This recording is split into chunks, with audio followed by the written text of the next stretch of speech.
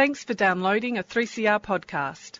3CR is an independent community radio station based in Melbourne, Australia. We need your financial support to keep going. Go to www.3cr.org.au for more information and to donate online. Now stay tuned for your 3CR podcast. Living Free.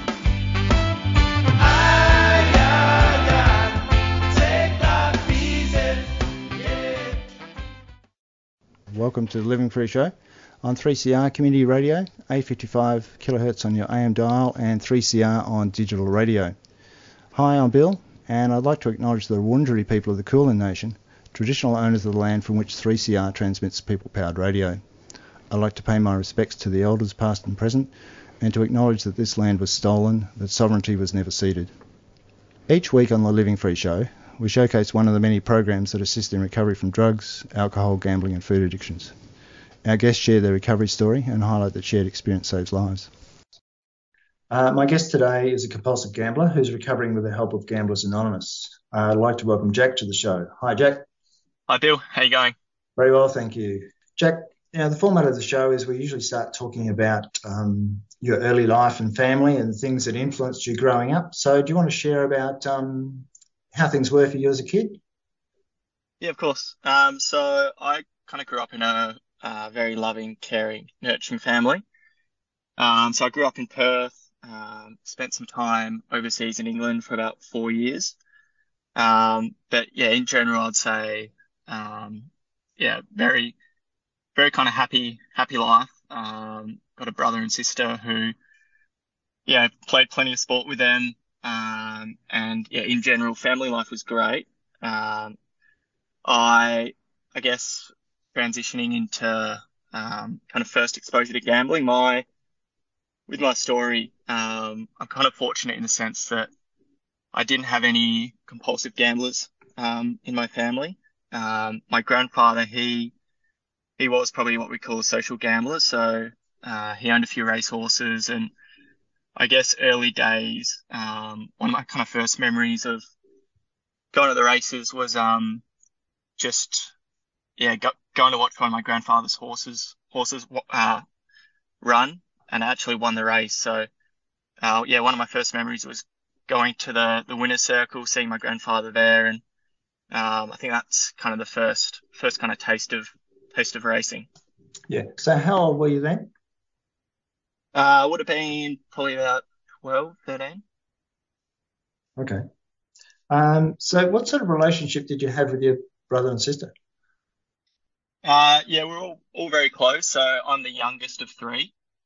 So my sister's the eldest, about 5 years older than me, and my brother's 2 years older. So I'd say it was a pretty typical kind of sibling relationship. With my older brother, played plenty of sport. Quite competitive in that sense. But yeah, we're all really close. It was a good upbringing. Yeah. How about your mum and dad? Yeah, so also very close with mum and dad. Dad, I guess for quite a lot of my childhood, his job, a lot of it was working overseas. So he would spend quite a bit of time in England for his work. So there would be periods of time where it would just be mum and us three kids, which was obviously difficult. Would have been tremendously difficult for dad. But then also I think it would have had an impact on mum, having to raise kind of the three of us. And some of my kind of early memories are of I guess missing dad quite a lot. And I think it was always the way I kind of reflect on it was that was kind of dad's not obligation, but almost his duty as a father, that he had to kind of sacrifice time away from us kids to support the family, which, as I mentioned, would have been really tough. But obviously has an impact, like blow-on effects on us kids and mum as well. Yeah. So did anybody in the family have any drinking or drug or mental health issues like anxiety or depression or things like that? Yeah, so I wouldn't say on dad's side, not that I know of. On mum's side, so my auntie, she's an alcoholic, who's not in recovery at the moment. So she lives in England. So mum's side of the family is English. Um, and then my sister, she had a bouts of depression as well, kind of going through school. Um, and yeah, thankfully she's in a very good headspace at the moment. And yeah, continually working on herself. So that's probably brought me and her closer, um, in a sense, especially probably in the last few years in my own recovery when I've been able to open up to her and be vulnerable. So that's really kind of strengthened our relationship. And then also on mum's side, it's my grandfather who unfortunately I never had the opportunity to meet. He had depression and he ended his own life when my mum was pregnant with my sister. And then one of mum's sisters also had depression and she also ended her life. I think she was around 18 years old. So there's a lot of kind of depression and mental health battles on mum's side. And I myself, I guess over the last little period, and especially just before I kind of seeked help, was suffering quite a lot from anxiety and I would say depression as well. So yeah, it's definitely in the family. Yeah, yeah. I'm afraid it goes with addiction. Um, Yeah, a lot of people use drugs or alcohol or gambling to try and not so much solve their addiction, but cope with their depression and anxiety and stuff like that. Yeah. yeah, Um, so, what about school then? What was school life like for you? yeah. School was good. I did enjoy it. So a little part of my schooling was in England, which I don't have yeah too many memories of. I was quite young. But then school back in Perth, I went to an all boys school. Had a very close group of friends. So yeah, in general, I'd say I was yeah happy at school. There's kind of close group of friends that I do stay in contact with now. So yeah, schooling in general, yeah, I'd say I enjoyed it. Yeah. Yeah. Um, so you said that you started or you had your first, I guess, winning experience around 12 or 13. So how did it progress from there in your teens, your gambling? Yeah. So it's interesting. About 2 years ago, when I initially sought help, I actually asked my mum um, what what kind of my younger years were like. A lot of my childhood, um, and I'm not sure the reasons why, but a lot of my childhood, probably before the age of 10, I don't have too much recollection of. So a couple of years ago, I actually asked mum, said, "Oh, what was I like as a kid?" And she obviously knew at that point that I was seeking help for my gambling. And she actually told me a story of one day she took me into, would have been about 6 or 7, and she took me into a newsagent's. Um, and as she was at the checkout, I saw I saw the scratchies up on the counter, and apparently I had a massive tantrum because leading up to that point, my grandmother always for my birthday and for Christmases would buy us scratchies.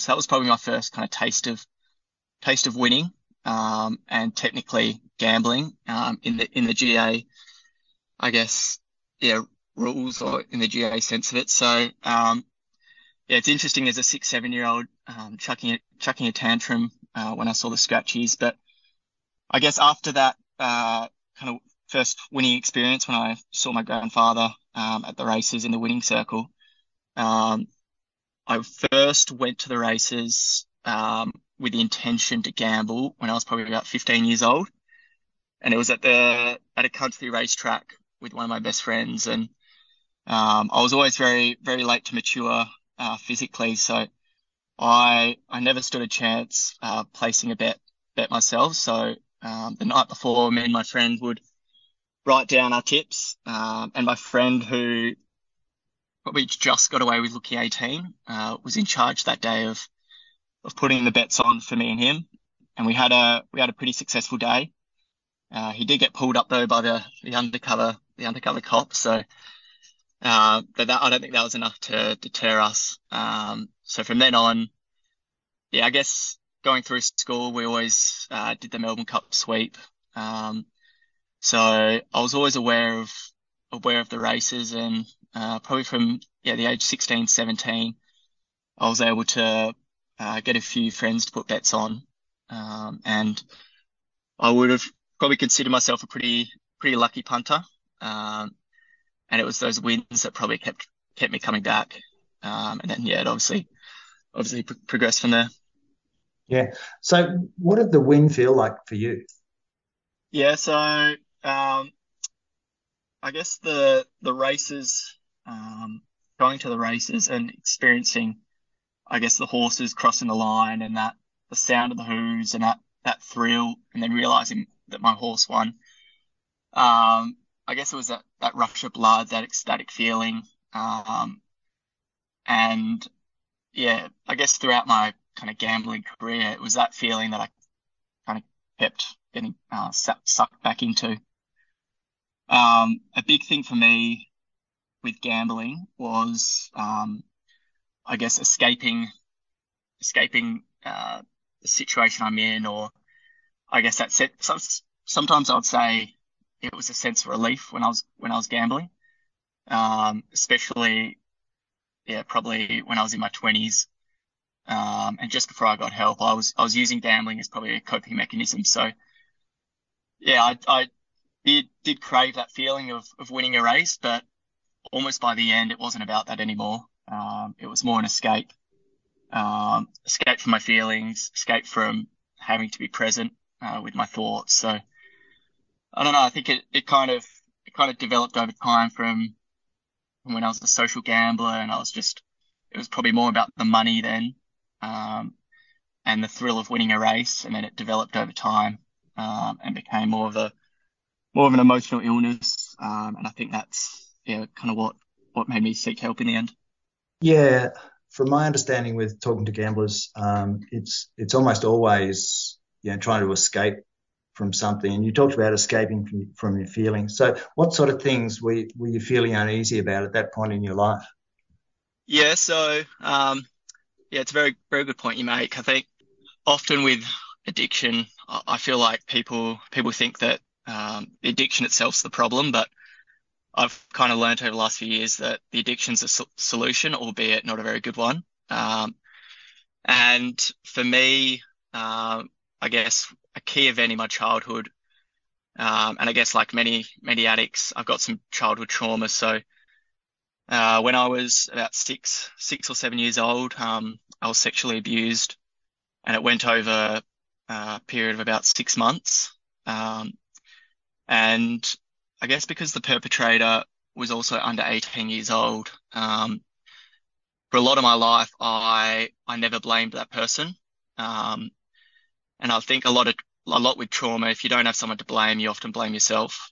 Um, so I felt very shameful even at such a young age, and I've kind of carried that trauma with me up until 2 years ago. So when I was 26 years old, and I never told anyone about it. I felt like I couldn't tell my family, um, just because of that shame, um, and embarrassment. So I didn't really seek any help at the time, and it's not until now when I reflect on it that I kind of think, how was a kind of 7-year-old meant to seek help from their parents? And I think it's kind of a natural reaction just to bottle it up. But obviously that has very kind of unhealthy consequences, and one of them for me is not being able to express my emotions or express how I feel. So all throughout my childhood, I always felt like I shut off, which mum always picked up on it. She always pulled me aside as a kid and said, uh, "Jack, what's going on? Please open up to me." And I never did.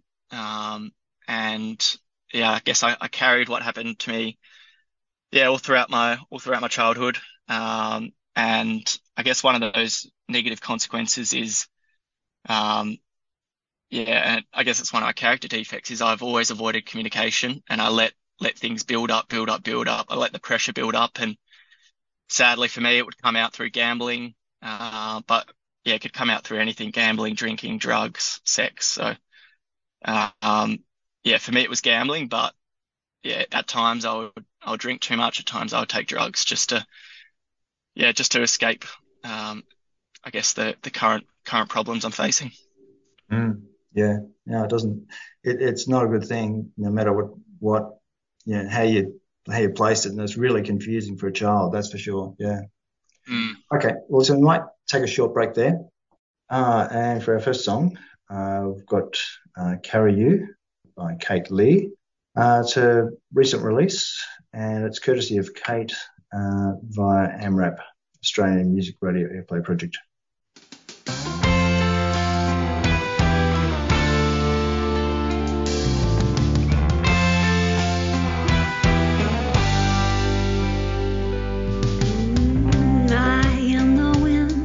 The endless sea for you, my dear.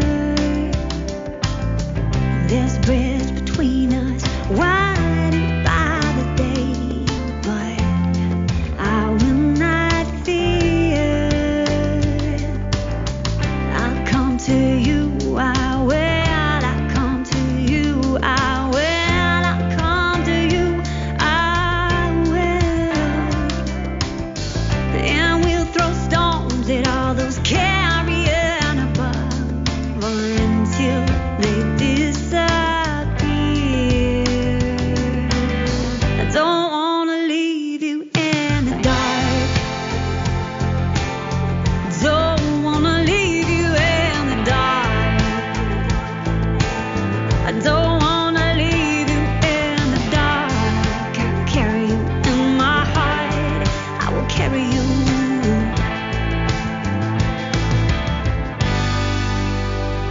Though I'm floating on a sea, I got your light in front of me. Though some may hope that I won't survive, I swear to you I will arrive. Don't wanna leave you in the dark. Don't wanna leave you in the dark. Don't wanna leave you in the dark. I carry you in my heart. I will carry you. Oh, though your heart is strong, you can't see what's going on. I keep a night watch for you. Though you're holding on, your dreams are crumbling. The pieces will point you to the truth. That love should never limit you.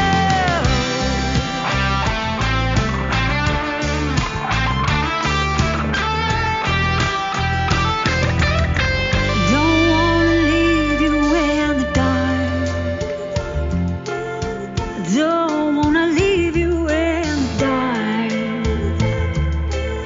I don't wanna leave you in the dark. Don't wanna leave you in the dark.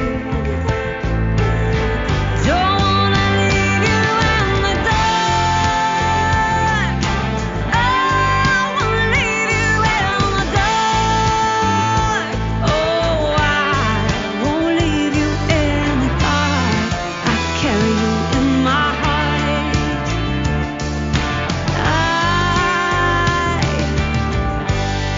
I will carry you.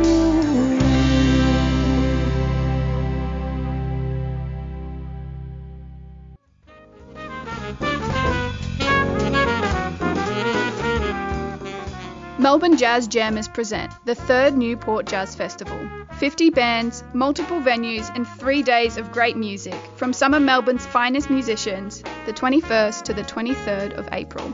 Trad, swing, blues, big band, Latin, bossa, bebop and beyond. Get your tickets at the Newport Bowls Club box office, Market Street, Newport, or online at melbournejazzjammers.com.au. Let's get the party started at the friendliest festival in the West, Newport Jazz Festival, a 3CR supporter.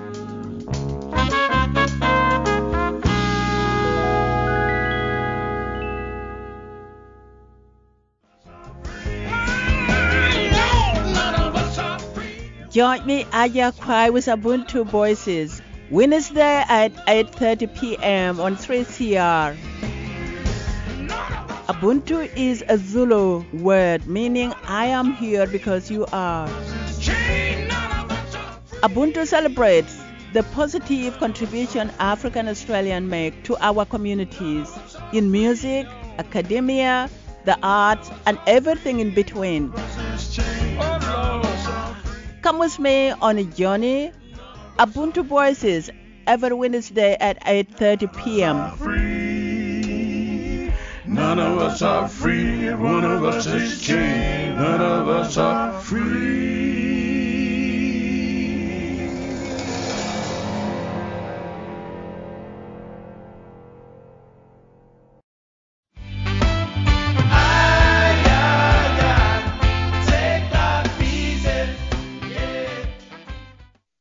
Welcome back. This is the Living Free Show on 3CR, 855 kilohertz on your AM dial and 3CR on digital radio. If you'd like to listen to one of our many podcasts, you can find them on your preferred podcast platform or just Google 3CR Living Free and check out our website. You can also contact us via phone, email or Twitter. Today I'm talking with Jack and we're talking about compulsive gambling and his recovery through Gamblers Anonymous. So Jack, you mentioned about 16, 17-year-old gambling, going to the races, getting your friend to put bets on for you. So did things change as you sort of left school? Yeah, so just following on from what we were talking about before. So after school, I moved over to Melbourne. I was kind of craving a new environment and getting out of Perth, which is quite common for a lot of kind of 17, 18-year-olds growing up in Perth. So, it was probably a very progressive, I guess it's renowned for being a progressive illness. So I would say, from the age of kind of 18, 19, I probably classified myself as a social gambler.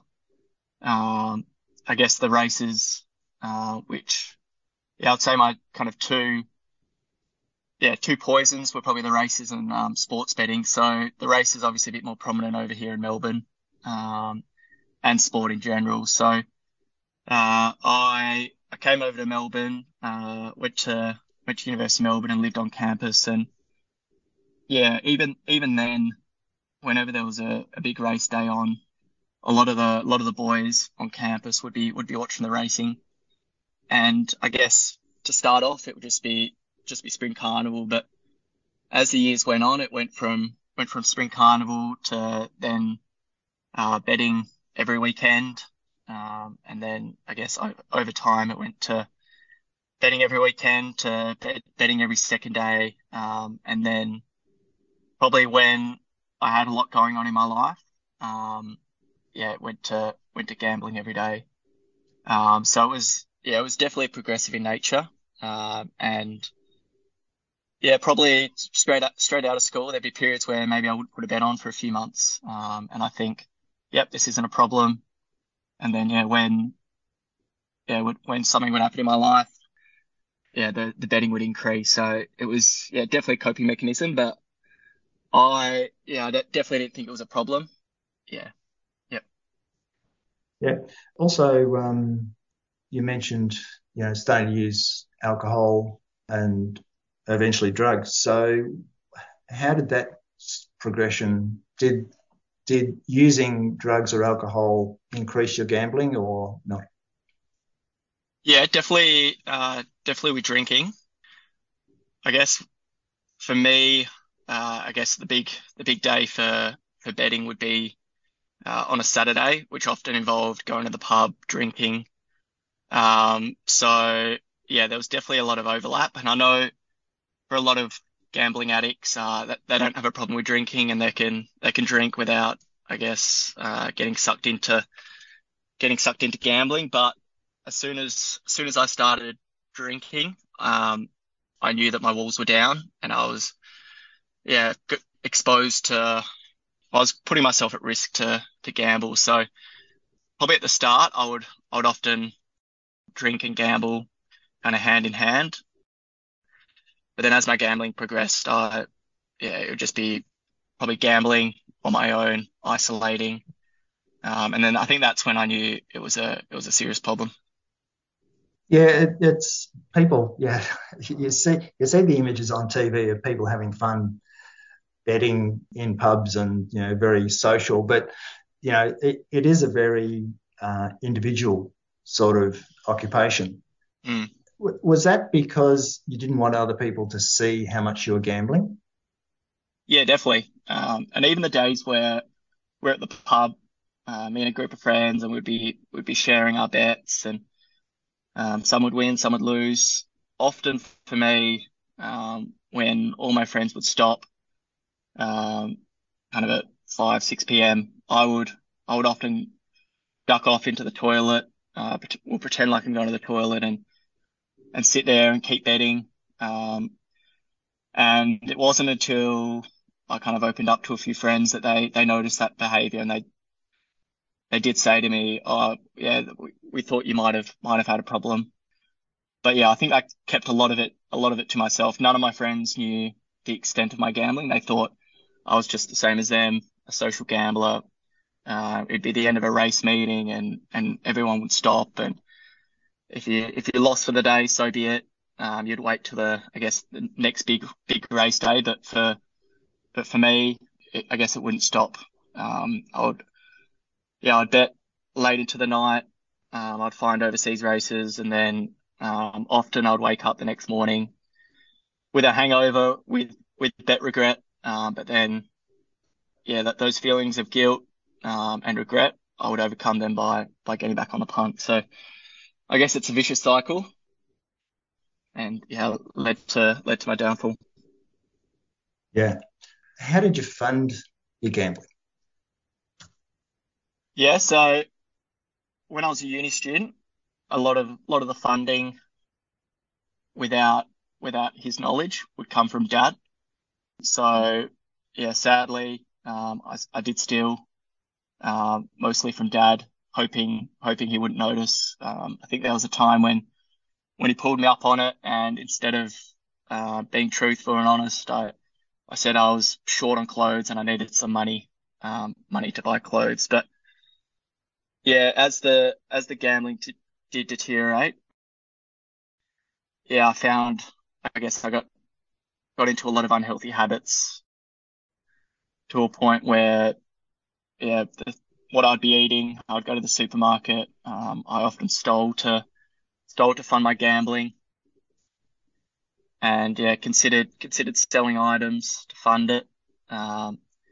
Fortunately, I didn't, but often, it would be asking Mum and Dad for money, and that was the main way I sourced it, at least whilst I was at uni. And then it was probably when I started full-time work, that's when things got truly out of hand, because my pay packet would a lot of the time would go purely to gambling. So that was where the losses were, I guess, a lot bigger. So how long did it take you to get rid of a salary after you got it? So I guess at the lowest of lows, the pay would come in, and within 24, 48 hours, it would be gone, and I'd have to wait another 2 weeks. And that was probably about 3 years ago now. And it was probably the lowest point in my life, where I had a lot going on with relationships, a lot of secrets. I was lying in relationships, and in general, I just wasn't in a good headspace, and that kind of resulted in my gambling getting out of hand. Yeah. So to maintain a gambling habit, like any addiction, you've really got to you can't tell the truth to anybody. Yeah. And so it's very difficult having a close relationship with anybody. So what was it like, having your relationships and trying to keep your gambling hidden? Yeah, it was difficult. Yeah, there was a web of lies often in my life. It would be a lie upon lie. I'd find any excuse, I guess, at times not to be with my girlfriend at the time. Yeah, Sunday would come around and I'd pretend I've got something on. And yeah, sadly, I'd often just go home, isolate myself. When it got really bad, I cut off socializing. Even the thought of going to a pub to gamble, I'd rather just gamble on my own. And that way I don't have to put on this front, put on a brave face, pretend like I'm happy and life's going great. It was easier for me just to isolate myself, just in front of the TV and lose a lot of money. Yeah. So how did you maintain, I assume you're living separate from your parents at this time. Yep. Was it hard to live? Yeah, I was living by myself. So for me, the hidden aspect of it was very easy. And I was working full time, which was almost a relief, being able to go to work and take my mind off it. So yeah, there was almost a dread throughout the day knowing that as soon as the workday finished, my afternoon or my evening would involve going home by myself and gambling. And it was almost inevitable that I was going to lose. I knew I was going to lose, but it was almost this self-inflicted pain that I was kind of willing to put myself through. But yeah, when it got really bad, I was in the office. I actually worked in stockbroking, which probably wasn't a great industry for a compulsive gambler. And I would often walk into the office. It could be any day of the week, and a lot of the advisors would own racehorses, and the races would be up on the TVs around the office. And well, a lot of my colleagues would be putting on small bets, but I would have to go to the toilet and put on large bets and spend time in there. And yeah, that was very hard. That's when I knew it was, I guess, very bad, when it was affecting my work life. And it was I guess affecting my productivity at work. And even when I wasn't betting at work, my mind would be on gambling. And I would often up on my screen, I would have up the form guide, or be checking what was going to be going on the weekend. So it definitely took over my life. Yeah. So did you know anybody at work who had a similar gambling problem? Were you aware of anybody who had a gambling problem? Not that I know of. And I think that's the thing with compulsive gambling. There's such a blur between, I guess, being a social gambler and a compulsive gambler. And I feel like in that environment, a very male-dominated environment with a lot of egos. And I hope I'm not stereotyping there, but I don't think many would probably put their hand up and I guess admit to their colleagues that they had a problem. I definitely wasn't willing to do that. But yeah, even just judging the betting chat that was happening on the floor, I wouldn't be surprised if some did have a gambling problem. Yeah. Yeah, I worked in IT a lot of my life, and I worked with some energy traders when energy trading started in Victoria. And they almost exclusively went to the races and had races on during the day and all sorts of things. So I know the environment you're talking about. It wasn't conducive to getting work done, or if you had a gambling problem, it would have been a shocking environment to be in. Yeah. Yeah, definitely. Yeah. Okay. Well, so we'll take another short break there. Our second song is by Blair Juna. It's called "Don't Tell Me." It's his recent release, and courtesy of Blair via AMRAP, Australian Music Radio Airplay Project.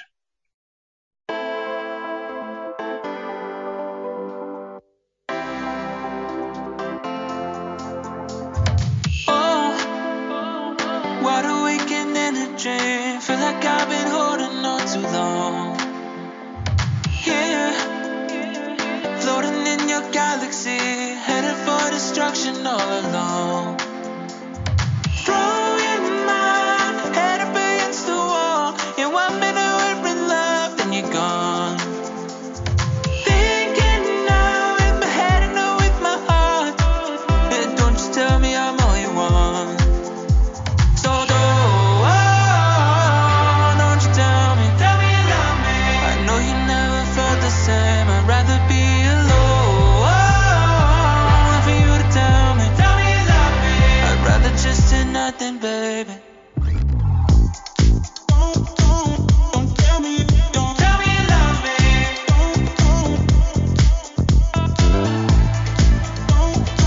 Don't tell me you love me. Hallucinations made me crazy, but I'm trying, justifying is it wrong? There's no prevention that can save me. Still you got me falling deeper in a lie. Throwing my head up against the wall, you want me to wear in love, then you're gone. Thinking now with my head and not with my heart, and don't you tell me I'm all you want. So don't you tell me you love me. I know you never felt the same. I'd rather be alone for you to tell me you love me. I'd rather just do nothing, baby. Don't tell me you love me. Don't tell me you love me.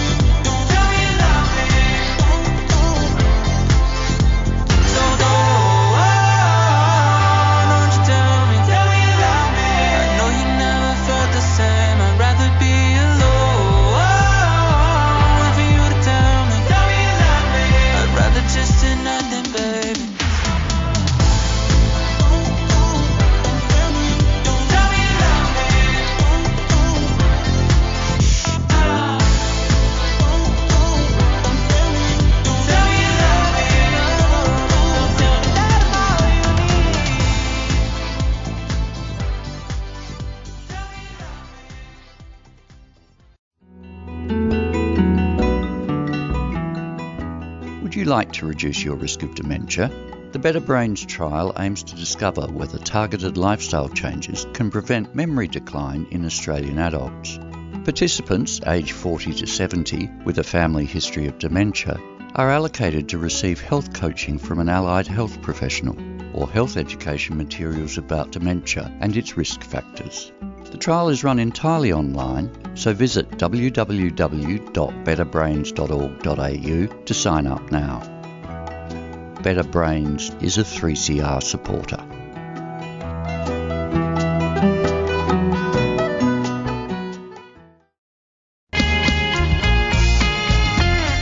Radio MMT. The facts about economics Radio MMT. with Anne and Kev, bringing you fair and balanced reporting. They are bastards, utter and complete bastards, Anne.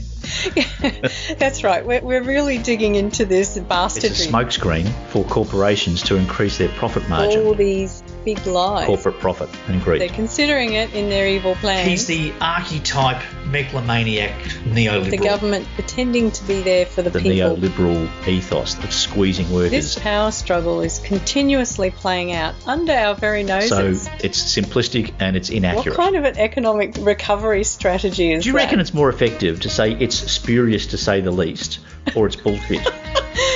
Radio MMT. The second and fourth Friday of each month. Between 5:30 and 6:30 p.m. Here on 3CR Community Radio.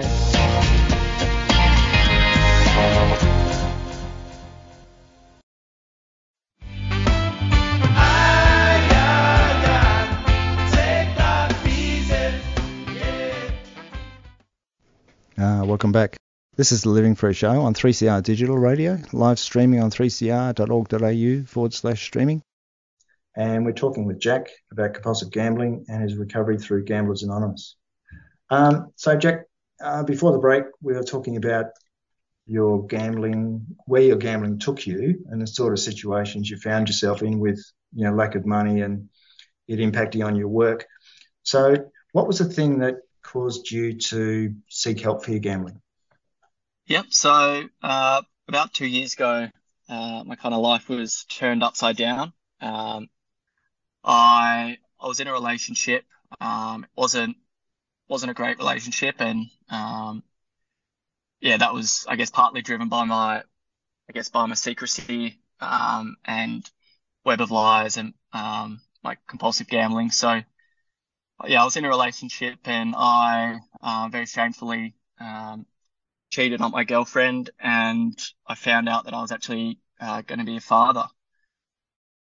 So at the time, I couldn't come to terms, I guess, with my actions and the consequences. So for about 3 or 4 months, I kept it hidden from my girlfriend at the time. And obviously holding such a big secret from her and from my family had very, I guess, detrimental effects on my mental health, to a point where I wasn't sleeping at night. I had to take sick days off work.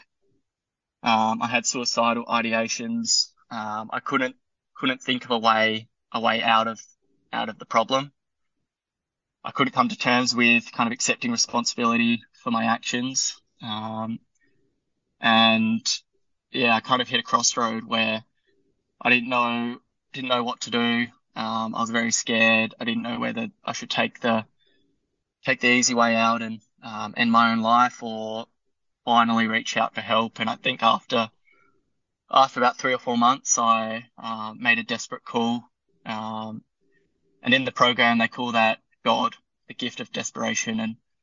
And I made a call to my mum and dad and broke down and opened up to them and told them the news that I was going to be a father.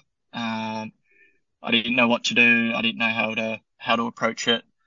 And they were the ones who actually suggested that I need some time away. So that's when I would have told them on a Friday, and that following Monday I was in rehab, which totally changed my life. I was in there for 4 weeks. I was able to get away,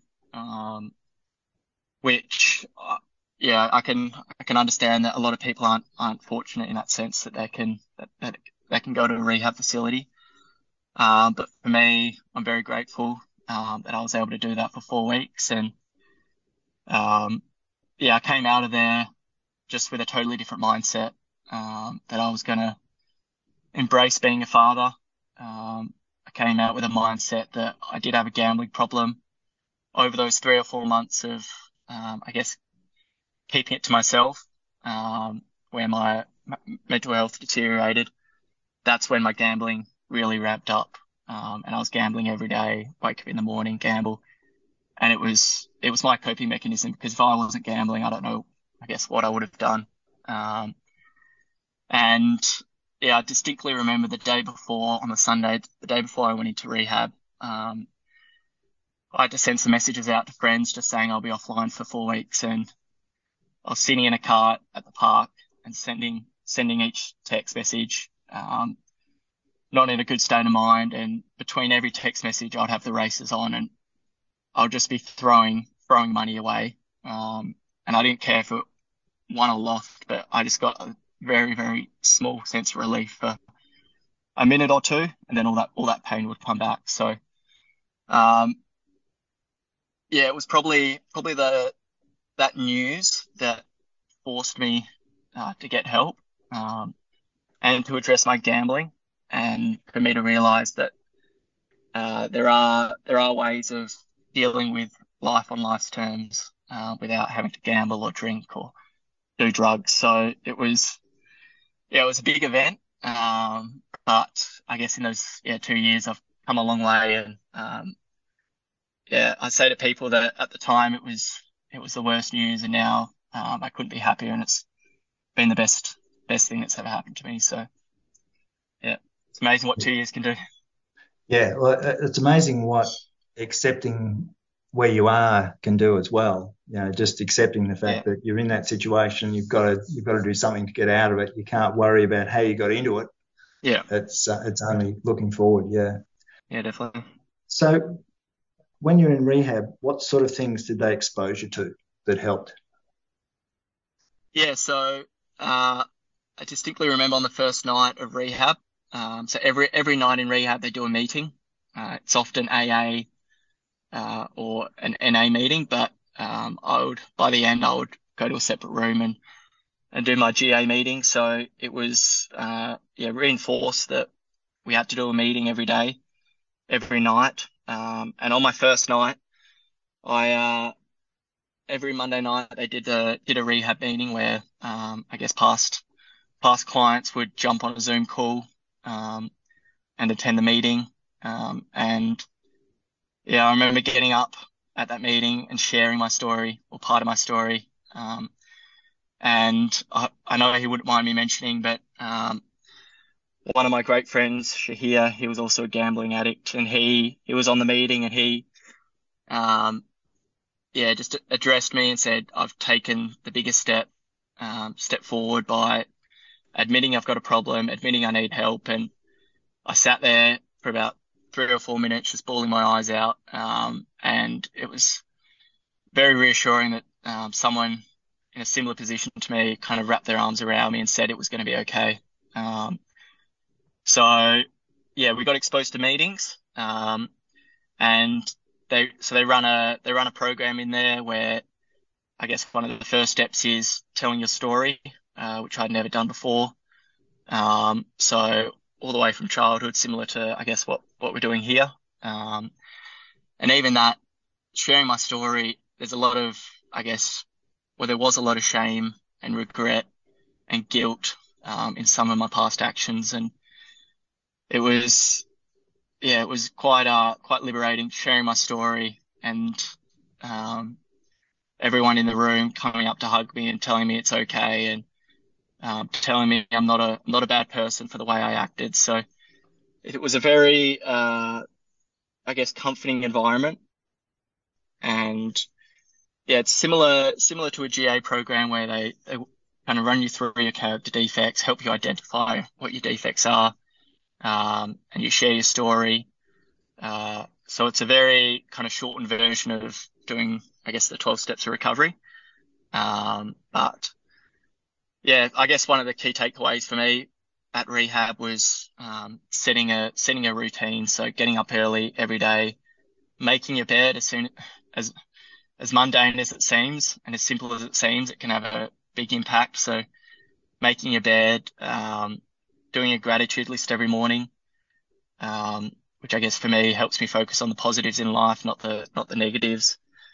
I do my morning readings, so one day at a time book, and just for today, and meditation, which is key for me, especially as an overthinker, and I still suffer a little bit from anxiety, so meditation helps me kind of calm my mind. So getting into that routine over the 4 weeks and being able to apply that into my day-to-day life definitely helped.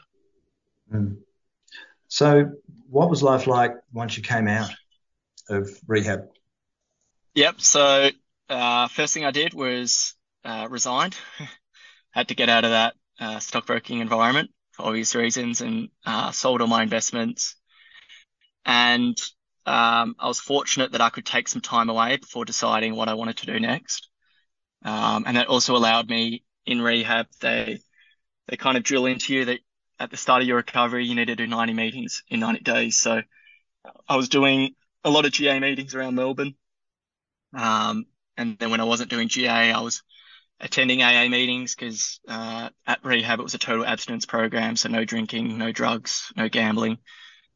So every day I was going to a meeting, which, as I mentioned earlier in my story, for someone who is very poor at communicating and expressing their emotions, getting forced to share for 5-6 minutes every day on your feelings and emotions was probably the best thing for me. So it was just focusing on my routine, figuring out what I wanted to do next, and kind of embedding myself in the GA program and getting a sponsor to go through the steps. Mm. So that would have been through COVID as well. So was that an impact on you? Yeah, so I was in rehab kind of at the end of COVID. So a lot of those meetings were on Zoom, but I was fortunate kind of as I came out of rehab, they were just opening up the in-person meetings. So a lot of the meetings, especially kind of AA, NA, would do online and in person. But yeah, I was fortunate. A lot of my GA meetings, I guess once I left rehab, were in person. Yeah. Yeah, that's good. Yeah, in-person meetings are very good for newcomers, particularly. Yeah. So what about your life now? What's your life like now? Yeah, so life now is very different. So I've got a baby daughter, and name's Pia. She's 13 months old. So I'm totally embracing fatherhood. So I get to see her a couple of times a week. So she is everything in my life right now, which is amazing. And I've gone back to uni. So I'm doing a Masters of Teaching. So halfway through that, I'm living at one of the boarding schools in Melbourne. So for me, I definitely needed to change career, and it was actually reading a book called The Resilience Project, which I highly recommend. And after reading that book, I thought, what career could I have an impact on the youth, and kind of be a bit of a role model. And yeah, I kind of think if someone was in my position when they were young, what kind of role model would I look up to? So I'm trying to be that for the students at the boarding house, and yeah, hopefully when I'm teaching, soon after I finish study. Yeah. So what's your relationship like with your parents and brother and sister now? Yeah, so it's definitely brought us all closer, which it's a nice feeling. Just knowing that I've kind of had an impact on them, and they've obviously had a huge impact on me, and even just small things like my sister was struggling probably about 9 months ago now, and I told her about every day I do a gratitude list, and I started sending my gratitude list to her, and ever since then, every day I get a gratitude list from my sister. So it's nice. It's nice having that daily check-in. And yeah, I see my whole family still lives in Perth, but now that mum and dad are grandparents, they're over here a lot more. But it's nice having a relationship where I don't have to hide any emotions. I don't feel judged. So I guess the GA program and everything I learned in rehab, has a big impact on all relationships. Relationships with my current girlfriend. I can be honest. I can be vulnerable with her. I can cry. In the past, I always thought crying was a sign of weakness, but she's amazing in the sense that I can probably never cried so much in my life, but it's great to be able to release a lot of that emotion, and things are great. So very grateful. No, it sounds really good. If anybody would like to find out more about Gamblers Anonymous, you can phone them in Victoria on 03 9696 6108 or go online at gaaustralia.org.au for more information on recovery from compulsive gambling. Well, that's about all we've got time for today. So I'd like to thank Jack for sharing his gambling recovery story with us and talking about how Gamblers Anonymous has helped his recovery. Thanks, Jack. Awesome. Thanks, Bill. Cheers. I hope you'll be able to join us again next week when we'll be talking with Jasmine about the impact of alcohol addiction and her recovery journey.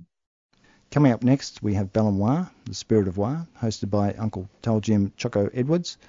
Join Uncle Choco in the Spirit of Wa on a journey of belonging and movement through sing-alongs and yarn. Thanks for listening. Stay safe and stay tuned now for more Radical Radio on 3CR. And to take us out, we've got a song called You On My Side.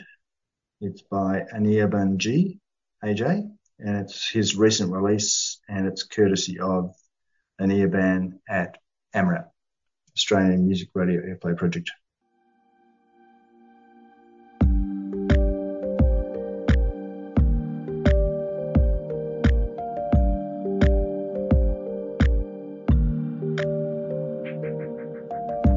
I belong to no one else. Feelings gone, my heart frozen.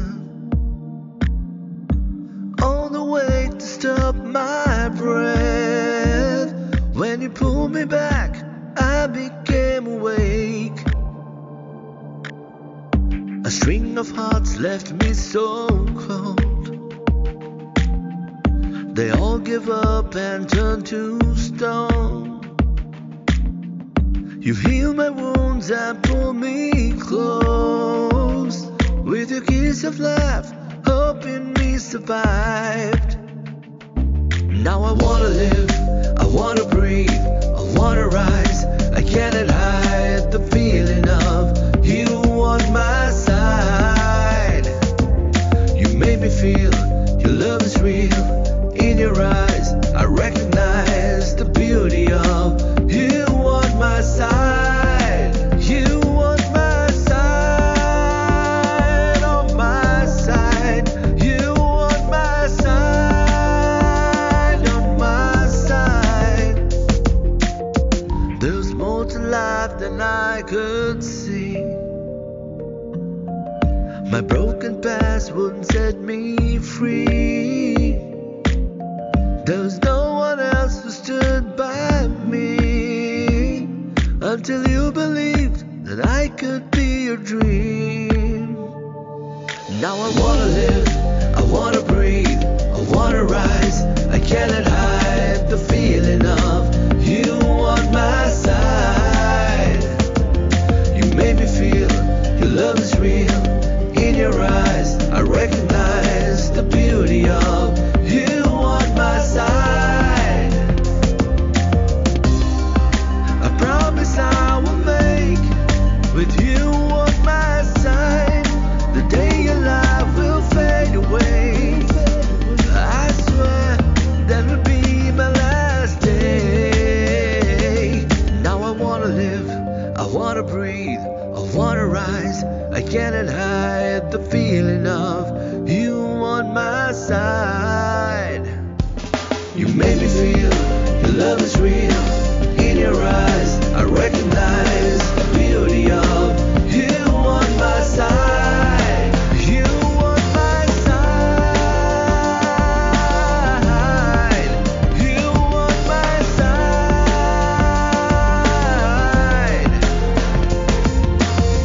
I just wanted to know that you're forever fighting on my life. We're trying to be a winner, hiding in the night, waiting for the rays of sunrise. You're the miracle. I just wanted to know that you're forever fighting on my life. We're trying to be a winner, hiding in the night, waiting for the rays of sunrise. Hey, yeah. You've been listening to a 3CR podcast produced in the studios of independent community radio station 3CR in Melbourne, Australia. For more information, go to allthews.3cr.org.au.